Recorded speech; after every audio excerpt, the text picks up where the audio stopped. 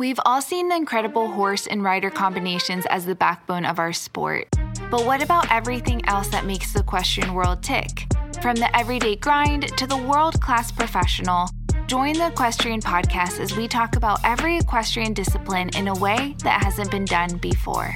Now here's your host, rider, trainer, and influencer behind my equestrian style, Bethany Lee. Hey, and welcome to the Equestrian Podcast. I'm your host, Bethany Lee, and this is episode 146. Our guest today is a Belgian show jumper who had some big shoes to fill with a super successful father in the sport, and his twin brother rides as well. And so I wanted to talk to him a little bit today about how he kind of paved his own way in the equestrian world and how him and his brother landed arguably one of the best sponsorships in our industry, H&M. So without further ado, I would love to welcome our guest today, Nicola Philippaerts. Thank you so much for taking the time to come on the podcast. Yes, no problem.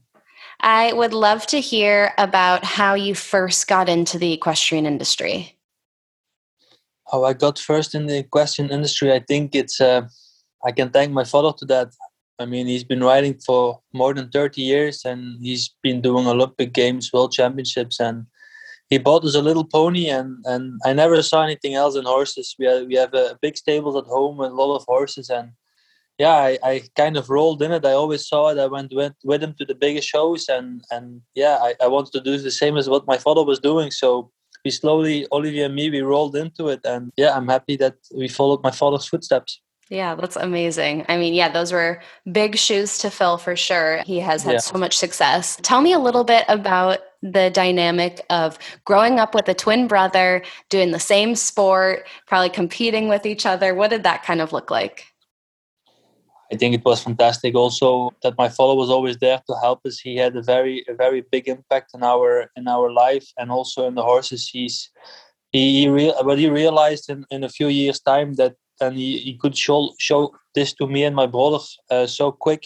I think as a twin is very nice because we always went together to the shows, so we were never really alone. We always both rode on the same level. We rode many Nations Cups and championships together, and I think if you can do that with your brother, it's fantastic. Still now, we have each other every day on the line and we see a little bit how the horses go, see what he thinks, see what I think. I think if you're at the same age, you always grew up together, and for sure competition-wise, you always want to be beating your other brothers. So I think the level between us always pulled each other up as well. So that makes it very nice. Would you say you have similar riding styles, or do you have like certain types of horses that you gravitate towards that your brother does or doesn't, or what does that kind of look like? To be honest, we ride a little bit different, but we're in the same system, the system of our father, which we've been in now for many years. I mean, we always had to learn to ride with many different horses, but for sure we prefer like more lighter horses, quick off the ground and sporty horses. I think we all like that, but we always had to learn to ride with many different horses because we're also quite a big dealing stable. So we got many different types of horses and we always try to make the best out of them. Mm-hmm. Totally. Growing up, as a junior rider and a young adult, what are some moments that really stick out in your head as being like pivotal parts of the start of your career? Well, I think it was 2007. I went for the first time to the European Championship with the pony. So it was also together with my brother Olivier, and then we got fourth with the team, and fourth individual was very good, but still just twice not a medal. And then 2 years later, I rode the juniors in Hoofddorp. Then I got the individual medal, silver medal, with Noble Virton, which was a fantastic horse after my father took over the reins after European Championships to ride in the seniors. And I think it was a very nice horse for him. And we had a lot of fun with that horse as well. So cool. And then the main highlights was together with my brother, for myself, Vimero. We both rode on the team for the young riders, and we got a gold medal with the team, and then I got an individual gold medal as well with Carlos VHBZ. Is the one that McLean rode. McLean Ward also rode for a long time, and that horse was a very important horse for the beginning of my career in the juniors, young riders, and seniors as well. Amazing. That's so cool. Tell me a little bit about, you talked about your father's program and that's something that has been a very big part of your career and kind of developing your riding and your ability. Break that down a little bit for me. Like, what does that program look like for you and your family?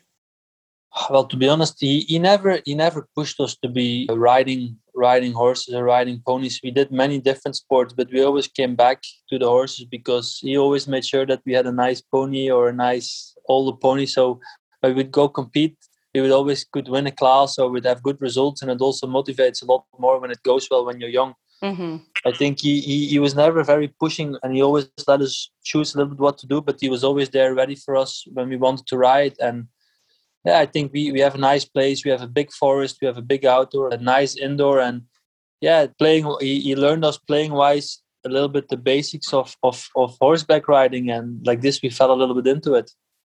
Definitely. Yeah. And I mean, I feel like if you have that right in the family, it's kind of hard not to want to be a part of it, having all of that, right at your fingertips with the property and the horses and the experience, and having, like your father, which has been probably such a big part of why you are where you are at today. So yeah, for it sure. makes sense. And when you grow up, you go watch him in Aachen, you go watch him in Calgary, Geneva, like the biggest shows in the world, and you see this. It makes you dream of one day you can ride it yourself as well, and it really motivates. And if you can stand so close next to somebody that rides these shows, it really inspires and motivates a lot to try to do the same when you get older. That's so true. What would you say? I mean, obviously this last year has been a little different and has affected showing. What does the next year, pending you can compete, what does that kind of look like for you? What are some goals you have for yourself with your horses and your competition?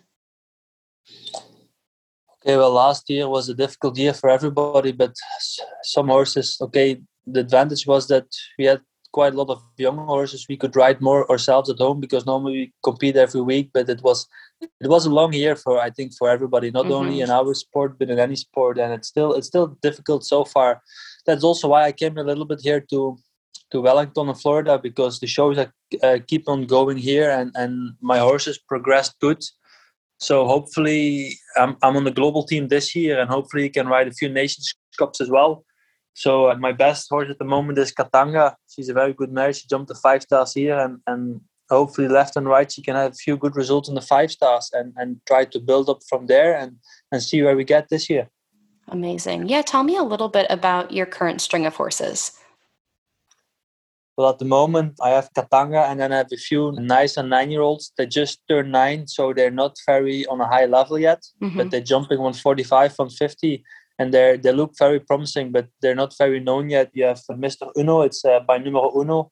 Olivier is riding that one now. I think it's a very promising horse as well. And then my younger brother Thibaut is riding Can from the Kattenvenne. It's also a 9-year-old Canon. It's also very promising. He jumped double clear in the Nations Cup last weekend with him in the Young Rider Nations Cup. And yeah, there's a few younger horses waiting for me at home. So I'm looking forward to start competing them again at home and see how they get further into the season. Switching gears a bit, because I have a question for you listening.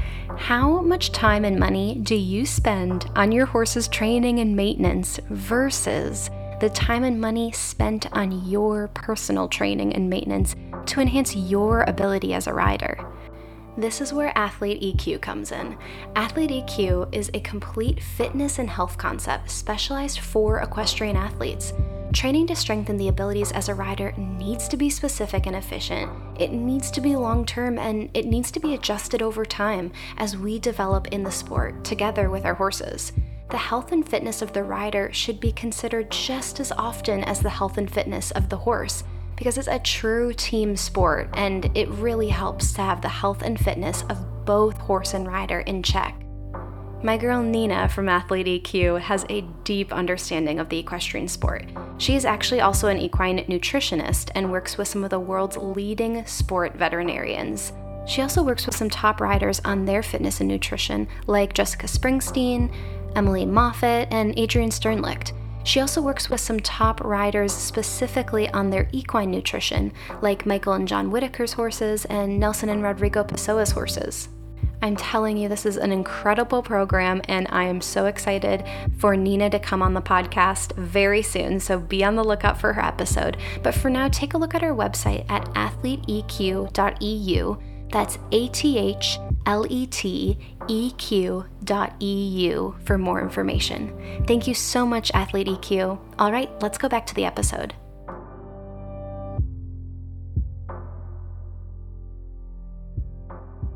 Tell me a little bit about how you like to start the horses. Is there a certain age, or is it a case-by-case scenario? How does it usually go for when you are first starting to kind of see a young horse's potential and start putting it in your program? Yeah, so I think it's very personal for every horse is different. So you try to make the best program and the best plan for that horse. But most of the time, you try to buy them between 5 and 7, 8 years old, and then we try to produce them at home. We have also two riders at home that do many national shows and really produce the young horses, and then we try to take over the reins between 7 and 8. I think that's the main goal, because there's also many international shows you cannot take young horses with. So we have a very good team at home, a very good scout, very good young horse riders, and they try to produce them. And like, we are also with 4, so I'm like, it's me, Olivier, Thibaut, and Anthony. We can each ride a young horse or 2. So then you have already quite many riders that can produce the young horse and try to give them the best plan as possible and try to make a Grand Prix horse from it.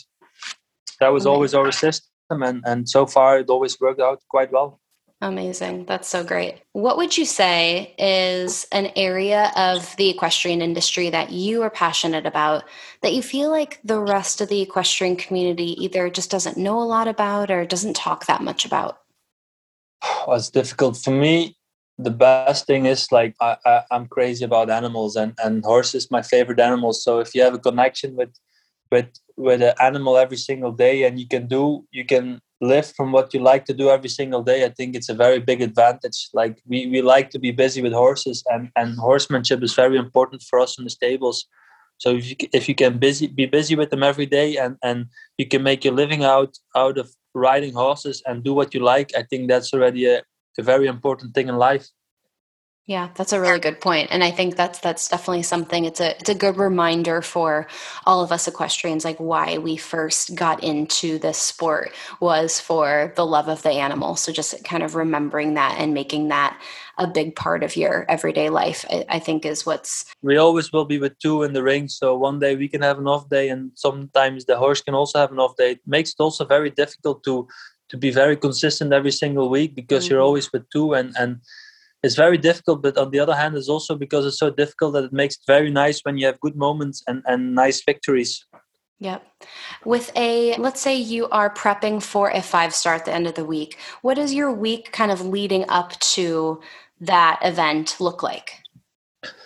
Well, most of the time, so in Europe, we fly in and out from Wednesday to Sunday. I would come back from the show Sunday evening, be back in the stables Monday, ride the horse a bit, do some exercises, make sure the horse is loose, that it stretch a bit, and then on Tuesday we maybe jump a little course, see how it feels, and go on from there. Wednesday they probably would go to the show, and then Thursday is the vet check, or Wednesday afternoon is the vet check, depends how far it is. But I think it's very important that the horse can go relaxed to the show and feel confident on jumping the bigger jumps in the weekend.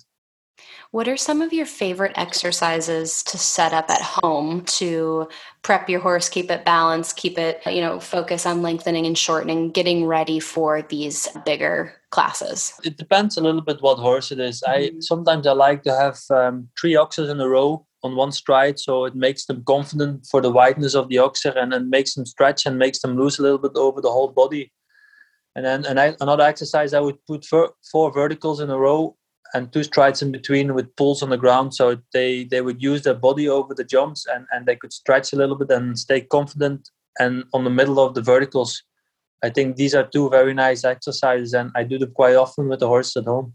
Cool. Love that. Another really cool thing I feel like about your career and your brother's as well is your sponsorship with H&M. I feel like that's something that's really unique. And I think that, H&M is a super unique sponsor, being that it's not extremely directly related to the equestrian world. They obviously have created products, but it's more of a lifestyle brand, and it's a huge one. So tell me a little bit about how that came to be with H&M being one of your main sponsors. Well, to be honest, I think Oliver and me, we can be very fortunate to be in the H&M family. I think they're fantastic people. They're very nice, and we see them a few times in the year. I think we can be very fortunate to have such a company supporting us, and even to be an ambassador of a brand like H&M. I think it's very unique, and we're very happy. We started, I think, around 5 years ago. I won the World Cup in Gothenburg in Sweden. And then they were there and they were looking to expand in the team. And then we had a few meetings. And a year later, Oliver and me, we started riding for H&M. And so far it's been going very well. They helped us so much in everything, in shows, in competing. And even like they're a very modern company, and they're very fashion-wise. So we always have new clothes, and that makes it very nice as well. So cool. Love it. Yeah, that's definitely an amazing opportunity, and they're such a cool brand. So I just thought that was so cool that you got to work with them so closely. Yes, and the team is also the team is very close, like Marlon, Peter, Olivier, me, and with the people from H&M, we're very close. We also do sometimes team buildings together in the season, and they're very nice people, and they really support us in any way they can. So cool. What are some of your favorite H&M pieces that you like to ride or compete in? Yeah, I mean, it's very nice because we change twice a year. So they always try to follow a bit the fashion in the fashion industry, and it makes our jackets always a little more unique than the other ones. And we change every half a year. So it makes it nice that we can always change and have some new things, and they really help us with new ideas in the sport. Like also in the sport, they try to innovate the new saddle pads and new riding jackets. I think that's very nice. So cool. Love that. Amazing. Well, Nicola, thank you so much for taking the time to chat with me a little bit. Your story is amazing, and I think you're doing some incredible things, and I wish you all the best in this next year. Super. Thank you very much. All right, that is all I have for you today. Thank you so much for tuning in. If you liked what you heard, please take a minute and write a review on iTunes. I would so appreciate it. It helps people like you find the podcast, and it helps me get some killer guests. Thank you so much, and I will talk to you next week.